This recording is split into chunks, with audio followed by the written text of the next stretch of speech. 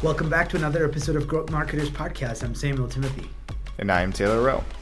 Today we're starting a new series called Best in Class, and what we're doing is really diving into and exploring what best-in-class companies, best-in-class organizations are doing from a marketing perspective. And so today we dove into what best-in-class companies are doing from a mindset and approach. So we wanted to start pretty high level with you in terms of how these companies, how leaders at these organizations, the ones that are really succeeding, right, in terms of how we define what best in class means. Best in class means what it sounds like, right? They're leading in the industry, they're innovators, they're growth oriented, they're companies that we all aspire to be, right? If we were to ask ourselves, hey, what does our company look like in a perfect world? How is it structured? How do we acquire customers? How do we grow? That's what we wanted to define and explore what that looks like. And so all of these components, all of these ideas are real examples, ideas that we see from companies that are succeeding, companies that have succeeded in the past. And we wanted to format them in a way, in sort of a mini series here, where each week we dive into different components of best-in-class organizations. So today we're starting with the best-in-class mindset and approach in relation to marketing and what those organizations look like. So we hope you enjoy the episode. Please give us a like, subscribe to the podcast. Let's dive right in.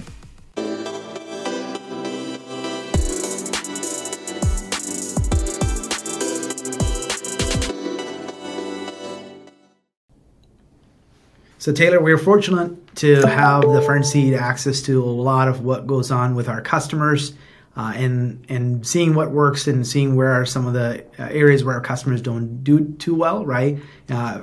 Sometimes it's the competitive nature of the marketplace. Sometimes it's the leadership.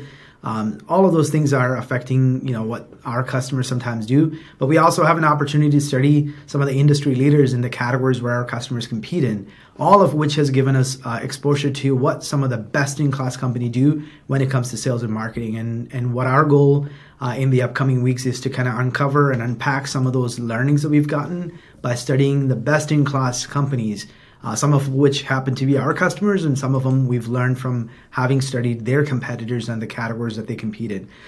So hopefully in the upcoming weeks we can uncover some of those, and our goal today is to probably elaborate on just one core area of what best-in-class companies do, which is mostly from a mindset and approach when it comes to marketing specifically, and some of it would be some of it would have to do with sales as well.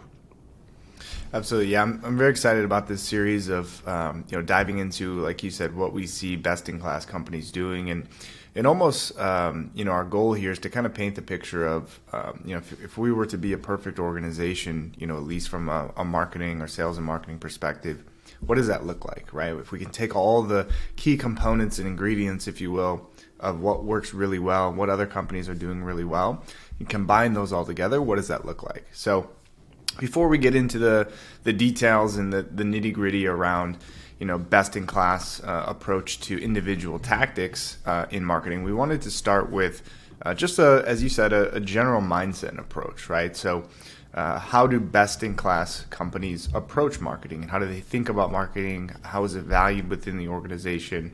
How is it prioritized? And what are those companies doing well, and how do they get to that point? So to start off, I think what we've seen, the companies that are very successful, these companies that are best in class when it comes to marketing, have a very deep understanding of three things. One is their customers, one is their product, and the third is, as I just mentioned, really the value of marketing. And I don't know if you can prioritize those three things. Obviously, they're all very important, but really the one that stands out to me the most, companies that are the most successful at marketing, they have a very, very deep understanding of their customer. And really, if you think about what you're trying to do as a marketer, and you think about what we're trying to accomplish, we're trying to reach our audience, we're trying to sell to them, right? We're trying to get in front of our audience, educate them on the value of our product or service, and get them to ultimately want to buy that, whatever that product or service is. So having a deep understanding of your customer is probably the most important and probably most overlooked aspect of marketing. And the companies that really understand the need to have a deep understanding and prioritize having a deep understanding of the customer are at the top of the top when it comes to best in class. Yeah, I think the biggest thing that I've seen the best in class companies do when it comes to understanding the customer is they are doing marketing from a customer centric standpoint. They're putting the customer in the middle of everything. So it's not their messaging, their product is all revolved around the customer and not like, oh, here's our best product, just come and buy our product, right? Because they really are. They have a deep understanding of customers' pain points, the problems that they're trying to solve, and being very empathetic toward the customer, what they're dealing with every day, right? And then even evolving or refining their product offering and service offering to really tailor to that customer. If you do that really well, the customers will come to you, and you will get a lot more referrals. You will get a lot more loyal customer base. So understanding the customers, you couldn't emphasize that enough. Absolutely. And so if you're a company, an organization, a marketing leader, and you say, hey, I want to become a best-in-class company, I want to transform our department into a best-in-class marketing organization, and the first thing you want to start with is customer and having a deep understanding of your customer. Honestly, the first thing you should do is start with customer interviews. You need to talk to your customers. Why do they like working with you? Why did they choose to work with you? Have they worked with any competitors in the past? What are those differences like? What was the buying experience like? How did they find out about you? Have they considered leaving?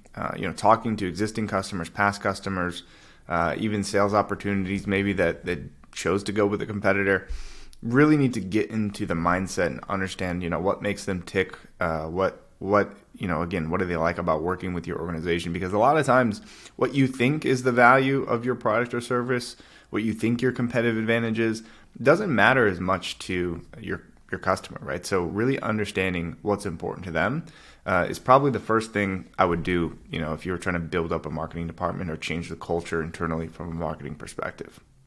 Yeah, a lot of times I think we're too lazy to do that hard work of interviewing the customer and getting to know them on a personal level, right? And I know a lot of sales organizations do have win-loss analysis, and they go interview their lost deals, and sometimes their VP of sales or someone in the senior leadership might call on a nice opportunity that they were working for 3 months, 6 months, 9 months, and then when they lost, they want to really go find out what actually happened. But very rarely, marketing do a great job of analyzing why did we not win, why did not convert a lead into an opportunity, why didn't we win an opportunity? But essentially, it does take some effort on the part of the marketing team and the business to really get to know their customers on a deeper level. It's not something you can just assume. A lot of times we've been in exercises where we're coming up with a buyer persona or ideal customer profile. It's all assumptions based on what they think, who their persona is, and what they believe is their ideal customer profile. It has very rare to do with what the customer actually believes about their product or service or the company. Right, and I think that's the key, is that we're in such a digital environment, a digital world that marketers are maybe a couple of steps removed from the end customer, and it's so much about data and analytics, and how can we infer all this information from all the data that we have, and what pages they're looking at on the website, and how they're finding the website, and where they're engaging with us the most, and what traffic source is leading to the most pipeline or qualified opportunities. And as you mentioned, we're doing all this work, and nobody thought to, hey, have we tried talking to our customer? Have we tried taking them out to lunch? Have we tried jumping on a phone call?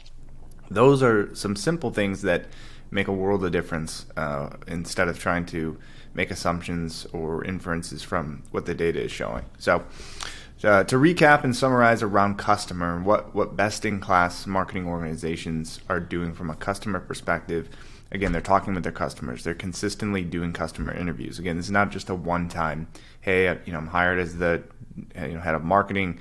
I'm going to do a customer interview, and now I understand who our customers are, right? The world is ever evolving. Your customers are changing. Your product should be evolving and growing. The competitive landscape is changing. Outside, economical and environmental factors are changing. So you should have some sort of system in place to continuously do customer interviews, get that feedback loop, and implement those changes. That's the big difference, right? Is not just gather this information, make decisions based on this information, and implement that into your marketing. So we're doing consistent customer interviews. This leads to us having very customer-centric marketing. We are educating our buyers. We are helping, right? We're not selling. We're not pushing. We're not talking about all of the features that we have from our product or service. We're talking about what choosing to work with us, what choosing to buy from us will do for your organization, right? What can you do with us? What can you do for me, right? Again, you mentioned we have well thought out buyer personas. We know who our ideal customers are.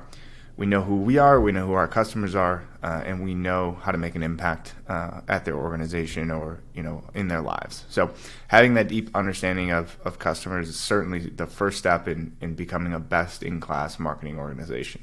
So Taylor, we touched on the number one priority when it comes from a mindset standpoint for organizations that are really doing a great job from a marketing standpoint is the customer. So what's that second one we need to focus on? Yeah, I mean, if you have a deep understanding of your customer, I think the next logical step is we need to have a deep understanding of ourselves, right, and really our product.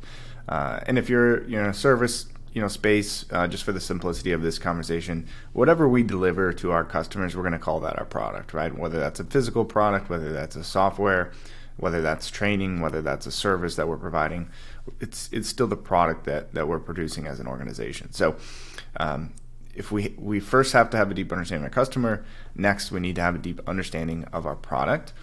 And again, these need to be real understandings, not surface level, well, we think this is what we do or this is the benefit that we have as an organization.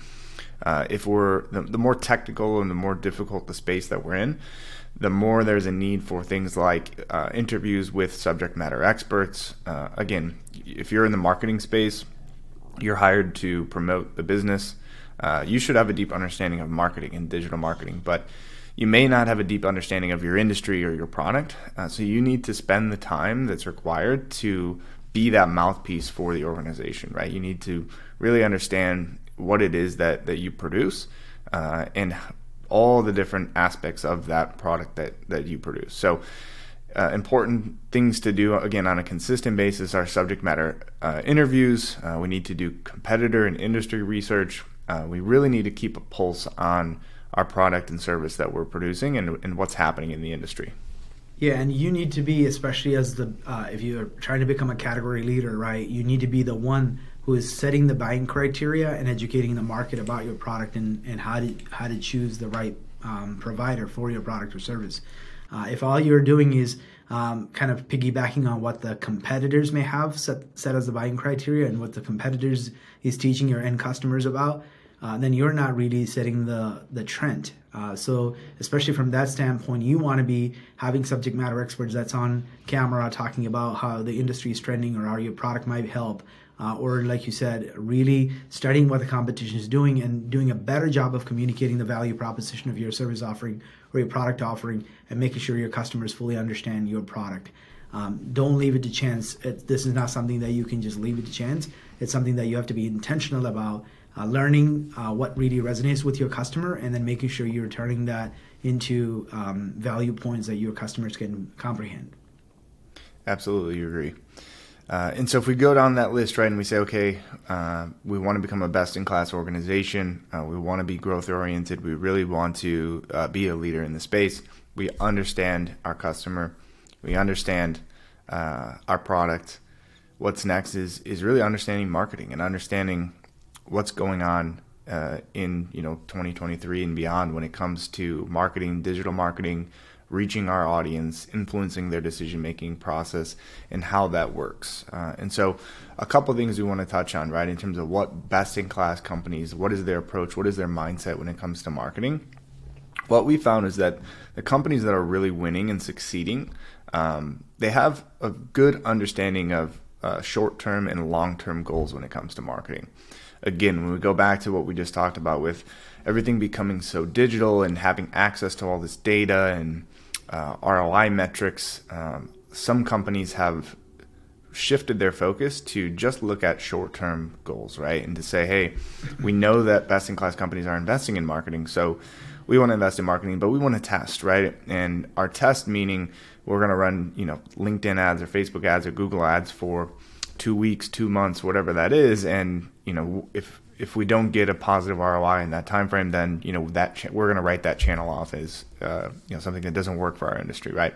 We really need to understand how marketing works how it can work in our benefit, and how to build a brand, right?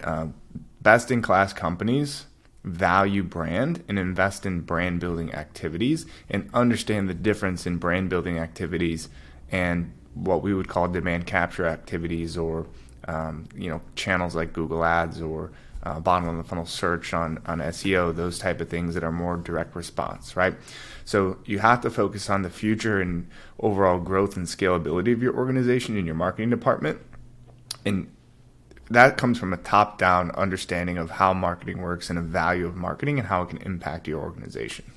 Yeah, and we've seen this firsthand, how companies that did not have more of a long-term mindset and very much focus on short-term, right? They might run to you. Maybe this is an internal conversation oftentimes happen. Well, salespeople cannot meet their quota. We need to turn on some sort of Google Ads campaign. We need to fill the pipeline with some leads so we can hit the road running with some opportunities, so we can finish the quarter strong. Or coming to a marketing agency as a lifesaver and say, hey, what can you guys do in the next 90 days or 60 days, sometimes even 30 days, to get some quick win opportunities for our sales team, right? Where it's all about the short term and have no long-term vision in mind. And then if you don't see success in the short term, then they write that off and say, well, marketing doesn't work for us, or the channel doesn't work for us. We've seen that time and time again, and we oftentimes caution our customers to get out of that mindset and to have more of a long-term vision and invest accordingly, and the importance of really having a strong brand and how that impacts buyer decisions, right? If your prospective customers recognize your brands, know your products, have seen your logo and your content and consume your information, they're going to have much deeper trust and trust in your organization and your product offering, much more likely to buy than someone who they just saw in an ad and then expecting them to go through a demo and in 30 days decide to make a purchase from them.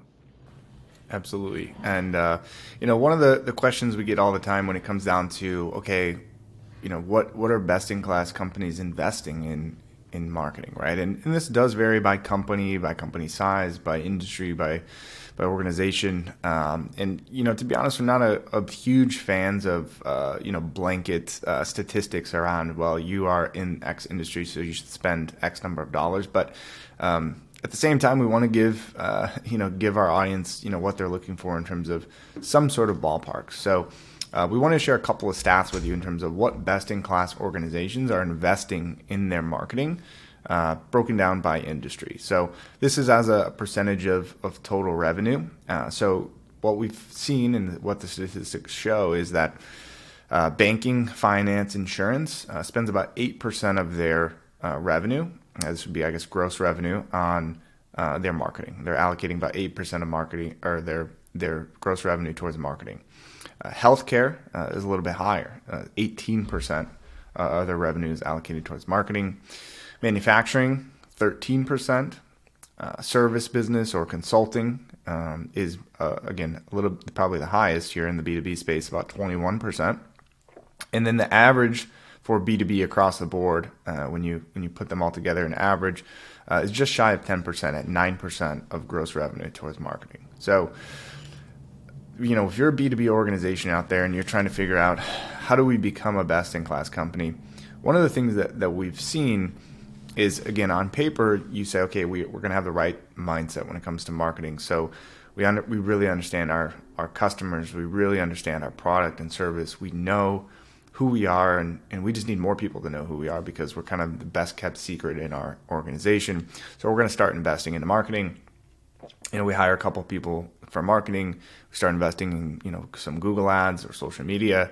Maybe we hire an agency, and then you wonder, well, why isn't it working? Why aren't we seeing the growth? Well, there's a number of reasons, right? I mean, there's so many variables that impact whether or not your marketing campaigns are going to be successful.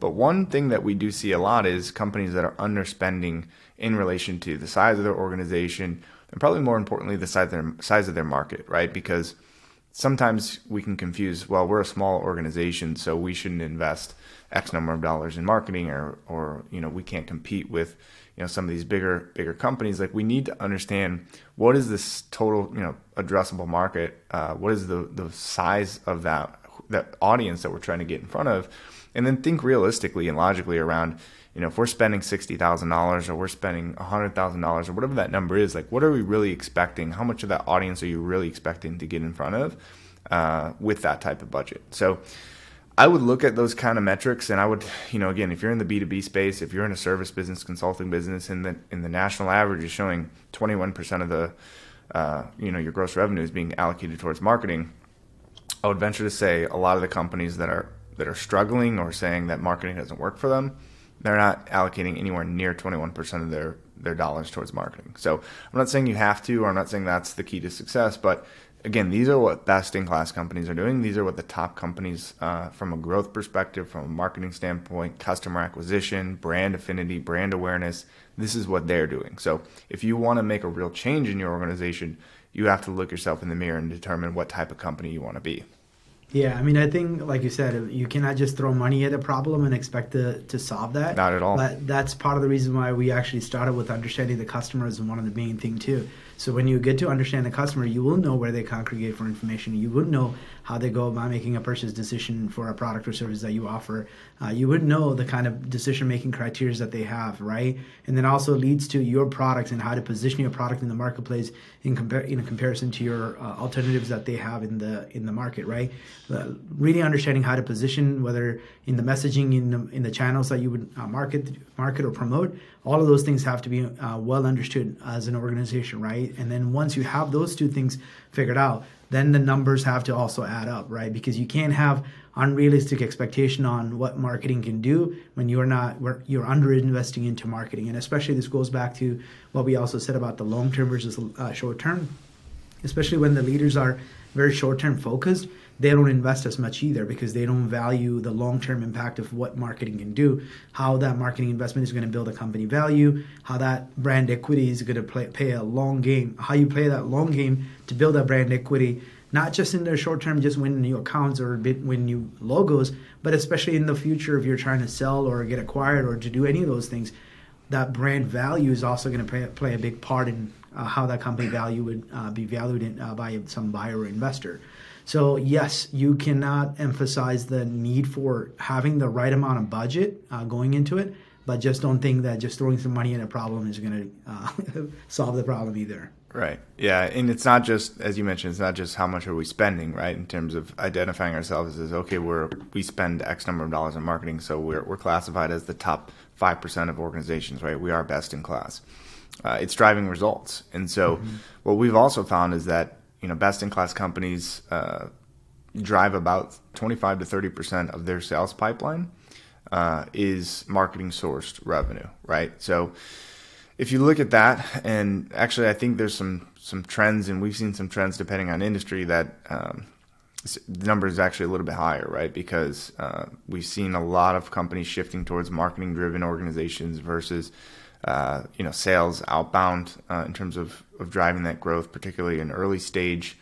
We've seen changes in buying behavior. Even, you look at what's happened with post-COVID and work from home culture and those type of things, cold calling and cold outreach. Everybody is so inundated with emails and LinkedIn, in-mails and messages. And, we don't always have everybody's IP address and, phone number and all those type of things that we can do some of those same tactics that we were doing, a few years ago from a sales outreach perspective. So if you look at how do we grow as an organization, how do we get in front of new people, how do we acquire more customers, a lot of organizations are leaning heavily into marketing. And so the companies that are doing that well are driving, again, anywhere from 25 to maybe 50% of their new business from marketing. So if we look at that by the numbers, and we said, just for the sake of an example, we said, hey, we're a $10 million company in the B2B space. Again, based on B2B average, we should be allocating $900,000 to $1 million in annual marketing budget. Now, how you measure that is different for every company, and you might look at that number and say $900,000. That's for a $10 million business. Spending $1 million on marketing is crazy, but I think a lot of companies also don't measure their total marketing spend and total cost of acquisition correctly, right? They look at their hard costs in terms of outside costs and what they're paying an agency or what they're spending on Google Ads, and they're not counting internal overhead. They're not counting the if you have someone who wears, sales and marketing, right? And so you're interviewing salespeople, and salespeople are creating content, or salespeople are doing the marketing for you. They're putting that budget into sales overhead versus marketing overhead. So clearly defining what are sales activities and what are marketing activities is first and foremost. All the overhead that it takes, if you're doing trade shows, if you're investing into technologies, you have marketing tech, ad spend, agencies, so in-house, outsource, all those type of things. I mean, you can quickly get up to that number of $600, $700, $800, $900,000 when it comes to marketing. So if you're not spending anywhere near that, then I think, again, you need to reevaluate what your expectations are from a marketing perspective, and how do we free up more budget to invest into marketing, because again, that's where the majority of the new business growth is coming from. So if we said, hey, we're a $10 million company and 30% of our revenue is marketing sourced, that's about $3.3 million in marketing source revenue, right? So you have to look at what are our growth goals, what percentage of growth do we anticipate to come from marketing, and then that's when you can start looking at your overall ROI numbers, again, both short-term and long-term. And obviously there's a lot of variables that impact this, right? These are kind of blanket statements. Overall, your business model is going to impact, is this a one-off sale? Are these repeat customers? Are they on subscription model? What is your overall lifetime value of a customer, and how much are you willing to spend in terms of acquisition? What is the length of the sales cycle? What's the overall size of your company, the industry that you're in? I think market maturity is another thing that doesn't get talked about enough in terms of how much we should spend on marketing, what kind of ROI we should see. What does your market look like? What do your customers know about your market or your industry or your product? Is this something that is, well known and, maybe commoditized? Is this something that there's a lot of education required in order for them to understand the need and value for your service or your product? There's a lot that needs to happen. Your brand maturity, again, is going to impact overall lifetime value, is going to impact sales velocity.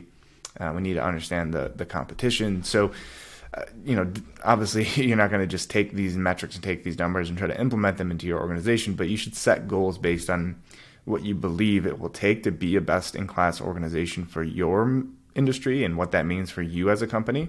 And you can use these metrics as sort of benchmarks to help guide you. Yeah, and especially like what we've seen in the B2B space is most of the B2B clients that we've ever dealt with, they all have long sales cycle, consider purchase process, and extremely high lifetime value for each customer. So it may seem as though the cost of acquisition might be a little bit high in the beginning, but if the lifetime value is great enough, then you need to be the ones that are investing the most, especially if you want to compete in a hyper-competitive marketplace. So when you talked about like the industry or the market maturity, if you're going into a market that have a couple of major players who owns the marketplace and owns the majority of the market share, then you cannot be a small player and expect to have much growth from it, right? So you need to be investing much more aggressively to acquire customers, because whoever can spend the most on acquisition can win at the end of the day, right? Because if you're not getting found and if you're not getting the impression in the market awareness that you need for your brand, you're not going to win. So keep in mind the customer lifetime value is an ingredient that you need to be considering when you are investing. And if the lifetime value is great enough, you should be investing as much as possible to win. Yeah, and I see the opposite happen a lot as well, right? Where the industry in general, particularly in the B2B space, if you're working with maybe something that's a little bit more old school manufacturing type companies, those sort of organizations, you look at the lack of industry activity, and then, a lot of companies or business leaders will say, well, that's just not how our industry works, right? And they stick with the status quo because that's what our customers don't find us online, or our customers don't make purchase decisions online, or they're not influenced by marketing, right? That's not how our industry works. What best-in-class companies see there in terms of lack of industry activity, they see that as an opportunity rather than an excuse to maintain the status quo. You look at that and you say, wow, this is a completely blue ocean. Nobody in my industry is doing this, so I can be the first, right?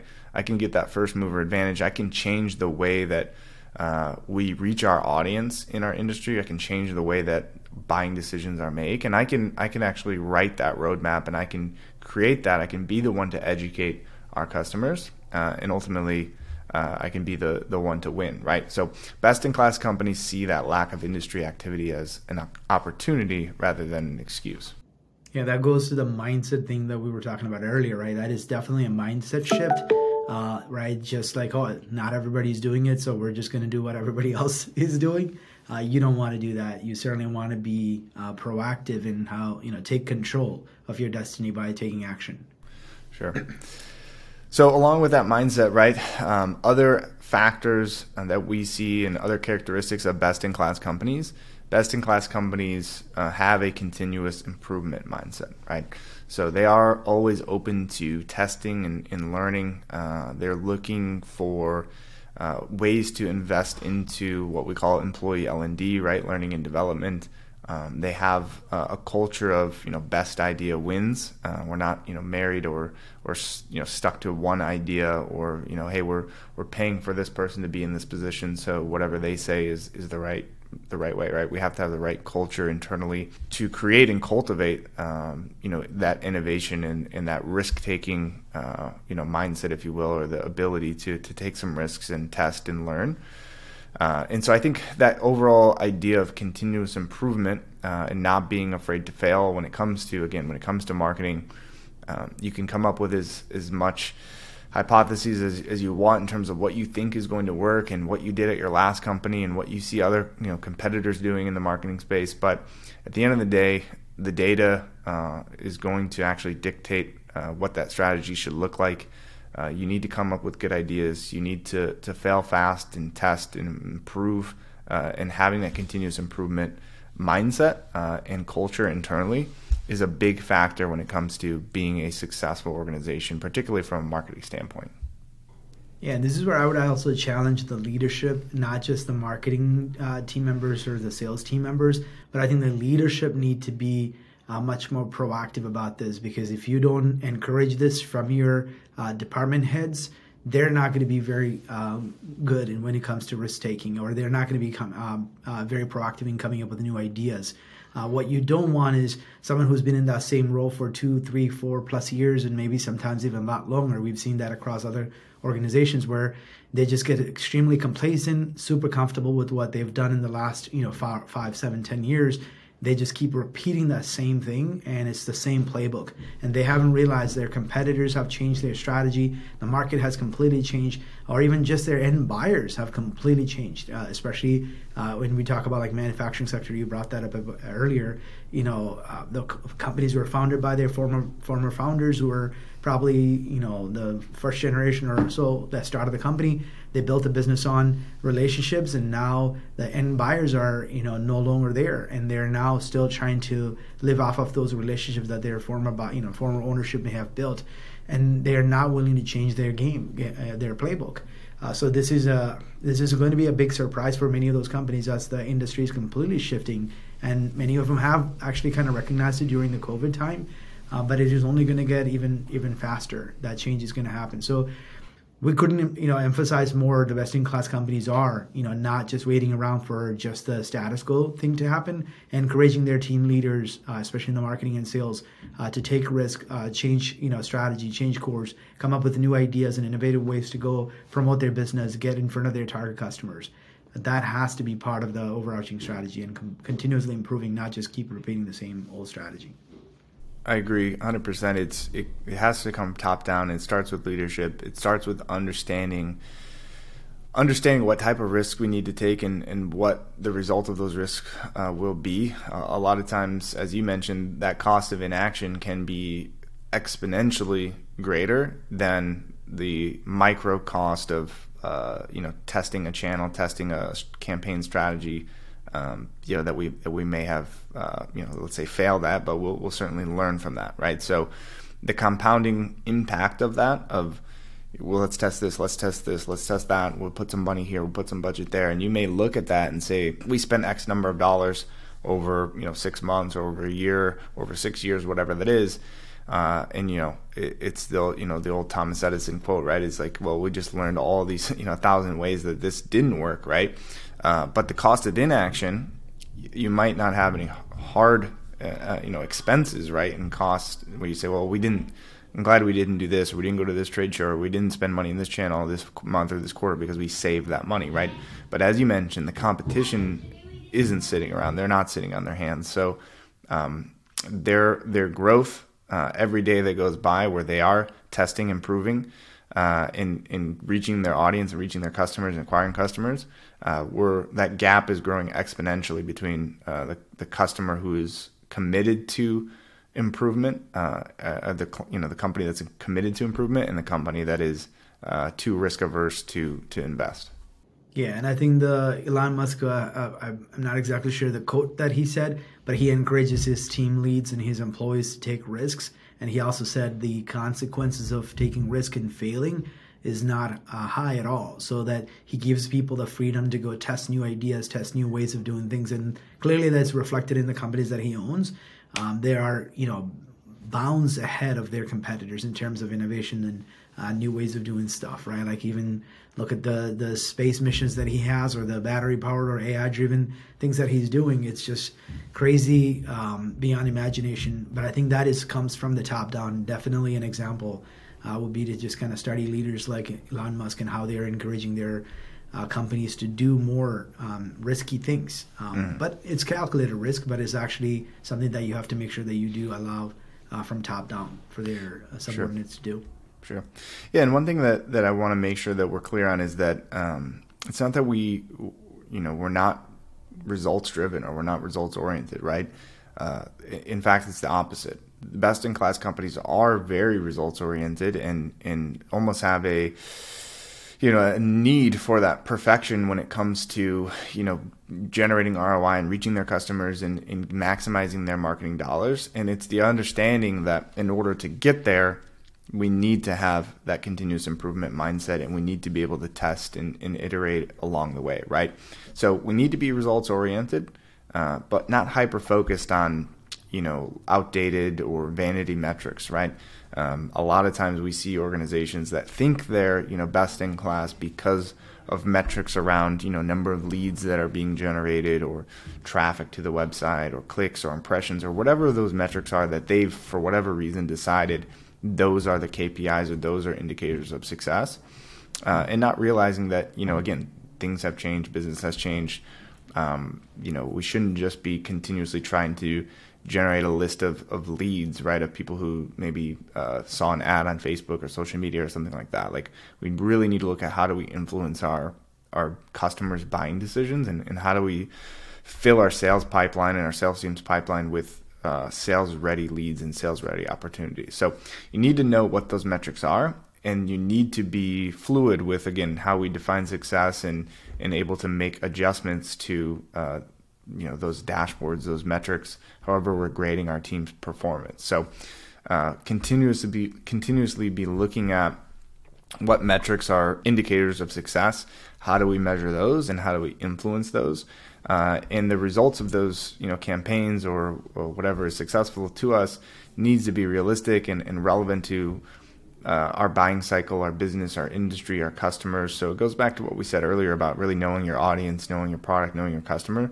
and apply that to the metrics that you're measuring from a marketing perspective. So again, a lot of times I look at short-term and long-term metrics in relation to what was the purpose of the campaign, right? We shouldn't be judging brand building type campaigns or activities or ad spend the same way that we're judging branded searches on Google Ads, right? A lot of times we look at marketing organizations that are trying to report to leadership that doesn't truly understand marketing, and they'll say, hey, we have $50 cost per lead or whatever it is, and the reason that it is because again, you're getting branded searches is the number one driver of leads, and so in the short term, the best way to get the lowest cost per lead is to cut all ad spend that's going to reach a new audience and put all the ad spend into those very bottom of the funnel branded searches of people who probably would have found your website anyway, just to spruce up the marketing reports and make you look good for your next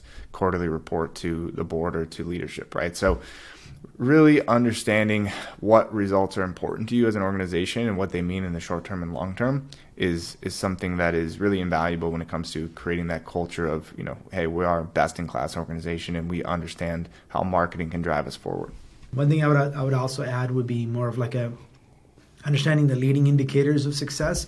So if you are doing marketing campaigns and things like that, knowing what are the leading indicators that it is going to end in the lag measures, which is going to be the deals, right? So like you said, in terms of the sales velocity and close ratio and all of those things could be an indication of what activities may have contributed to that. So if you're doing branded campaigns or branded search ads, yes, you're going to have a lot low cost of leads, and you might even see a higher close ratio because those are people who actually knew you in the first hand, and they just happen to find you through whatever that search campaign.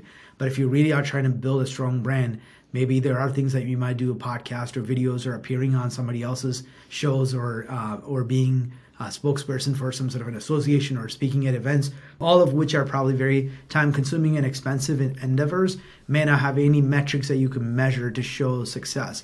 But that actually still could be contributing to brand awareness that led to people looking for you by your brand name and then converting. So, but the lag measures of sales is the only thing you measure, and then you don't recognize how all the other activities are contributing into your overall success.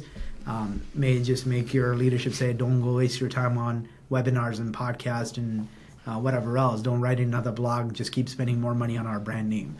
So you do want to make sure that you're measuring both the lag and leading indicators.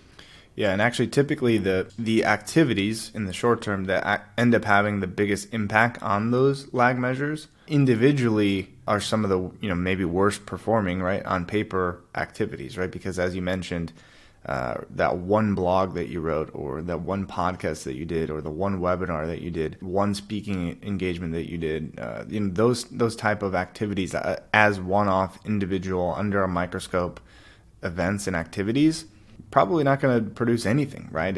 And we use these type of analogies all the time, but it's akin to going to the gym one time and saying, well, I don't look the way that I want to. I went to the gym, I did some sit-ups, I don't have a six-pack, so never doing that again, right? Let's cancel the membership because we're just wasting money and wasting energy going to the gym. It's the compounding and cumulative effect of those individual activities that, as you mentioned, are going to lead to those lag measures of now that we're building some brand awareness, building some brand affinity, we're increasing our sales velocity, we're closing deals a lot faster. People are willing to pay more to work with us because they have, again, that affinity towards our brand. So our lifetime value of a customer goes up. They stay around longer, which again, the lifetime value of a customer goes up. In theory, we're now able to spend more to acquire a customer because our lifetime value of a customer is higher. But the more brand awareness and affinity that we have, the faster the sales velocity, the less we have to spend on marketing because we have some brand awareness, the more referrals and word of mouth that we're going to build, both in channel in terms of social media as well as just literally general word of mouth and referrals. So all of those things actually bring our cost of acquisition down. Pair that with a higher lifetime value, now our profitability is going up, right? So you can't point to one webinar or one LinkedIn post that accounted for all of that. It's the cumulative, again, compound effect of doing that consistently over time. Just like anything really in life and in business, it's no different when it comes to marketing. So, Sam, we've talked in theory about the mindset that best-in-class organizations have around marketing. Let's rattle off and let's go through a couple of companies, right, in terms of actual examples of organization and companies we've seen, and maybe not just from a just marketing perspective, but in terms of the right mindset of these things that we're talking about, understanding the customer, understanding the audience, having a willingness to take risk and change and adapt with the times. What are some good examples of companies that our listeners may be familiar with? Yeah, I mean, I think one example that I can probably lead, it's not just on the marketing side alone, but overall how to go to market, right? I think Salesforce is probably one of the first to have gone more of a subscription based on a per user model from a sales, and they succeeded. And when originally Salesforce CEO went to Oracle when he was an Oracle employee, and he brought up the idea, Mark Benioff, he brought up the idea of a subscription model, and that was shot down by the leadership at Oracle, and they said that idea would not work. But that, Mark was able to put his life on the line and start that sort of a model for pricing, and he went to market and made it into a subscription model.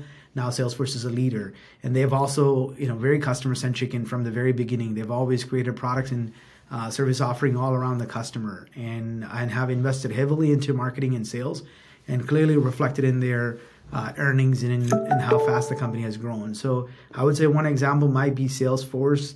May not be a company that everybody can relate to because of how massive of an organization that is.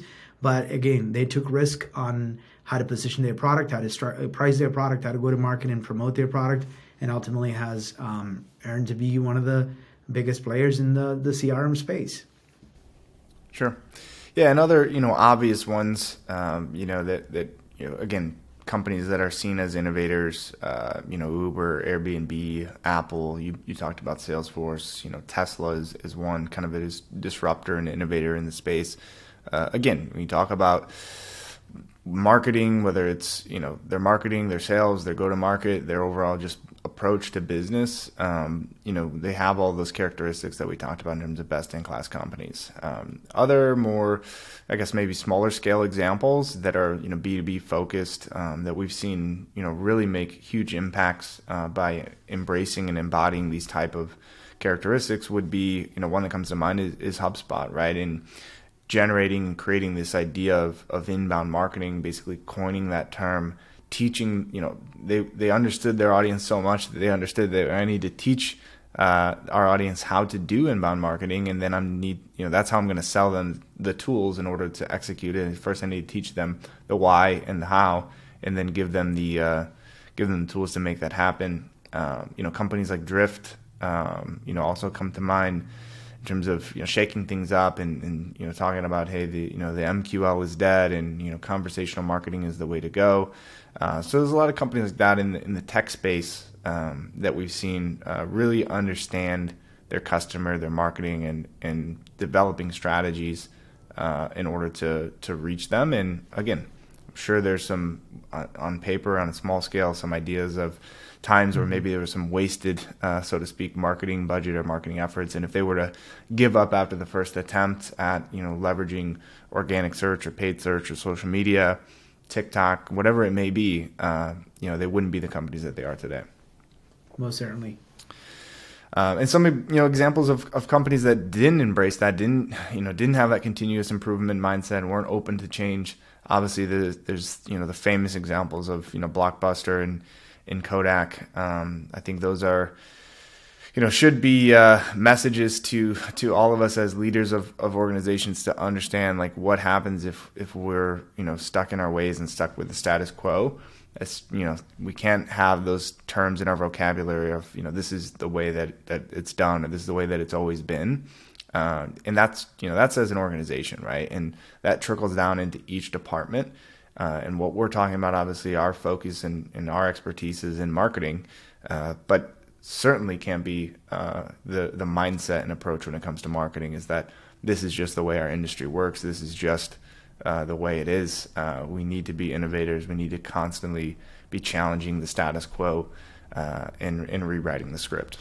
Yeah, and every day I think if you're waking up as a leader, just asking yourself, what could be happening in the industry, what could be happening in the marketplace that might put my business out of business, and figuring out what do I need to do to pivot, what do I need to do to reinvent our business, right? And the way we service our customer, the way we position our products, the way we make our products, because at the end of the day, there's anything could happen. No one ever thought the taxi industry was going to be completely disrupted. No one ever thought the hotel industry was going to be completely disrupted. No one ever thought Kodak would ever go out of business. Mm-hmm. Everybody used the film, and that's how they taken photos, and that's what everybody thought would be the future. And Kodak actually had the opportunity to create digital camera, but they kind of misused that opportunity because they were making a ton of money on films. So they figured, well, if we just introduce digital cameras, we're going to lose our money-making product, and that's going to put us out of business. What if they actually embraced it? They could probably be an industry leader and probably have been in business and doing things, sure. What other industry leaders have ended up doing. So yeah, I think regardless of what the product or service that you offer, you need to always be challenging the status quo, thinking of ways to innovate, and give your leadership and your team members the opportunity to go take risks. And at the end of the day, marketing, it does require a lot of it does require a lot of things to succeed. But these core areas we talked about from a mindset and approach has to be taken into account before you go run with it. Absolutely. Well, we hope you enjoyed today's episode. Again, we're really excited about this sort of mini-series around best-in-class organizations and observations that we've seen and data that we've collected around what best-in-class companies are doing from a marketing perspective. So, again, today was really just about the mindset and approach that these organizations have when it comes to marketing and a little bit, when it comes to sales and their organization. In future episodes, we're going to dive deep into exactly what their marketing strategies look like, right? What are best-in-class companies doing? What does their marketing organization look like in terms of their team structure? What are they doing in-house? What are they outsourcing? What channels are they investing into? What technologies are they investing into? What are they doing from a sales perspective? What do their websites look like? So there's a lot of great information coming up in the next few weeks around best-in-class organizations. So please, tune back in next week for the episode. Please give us a like on whatever platform you're listening to. Subscribe to the channel on Apple Podcasts, Spotify, YouTube, wherever you're listening, and share with a friend. It really helps. Leave us a comment if there's any topics that you want us to cover or anything that you feel like we missed in terms of what best-in-class organizations are doing. We'd love to hear from you. So thanks again, and we'll see you next week. Growth Marketers is brought to you by OneIMS, helping you reach new heights through integrated marketing. One world, one web, one IMS.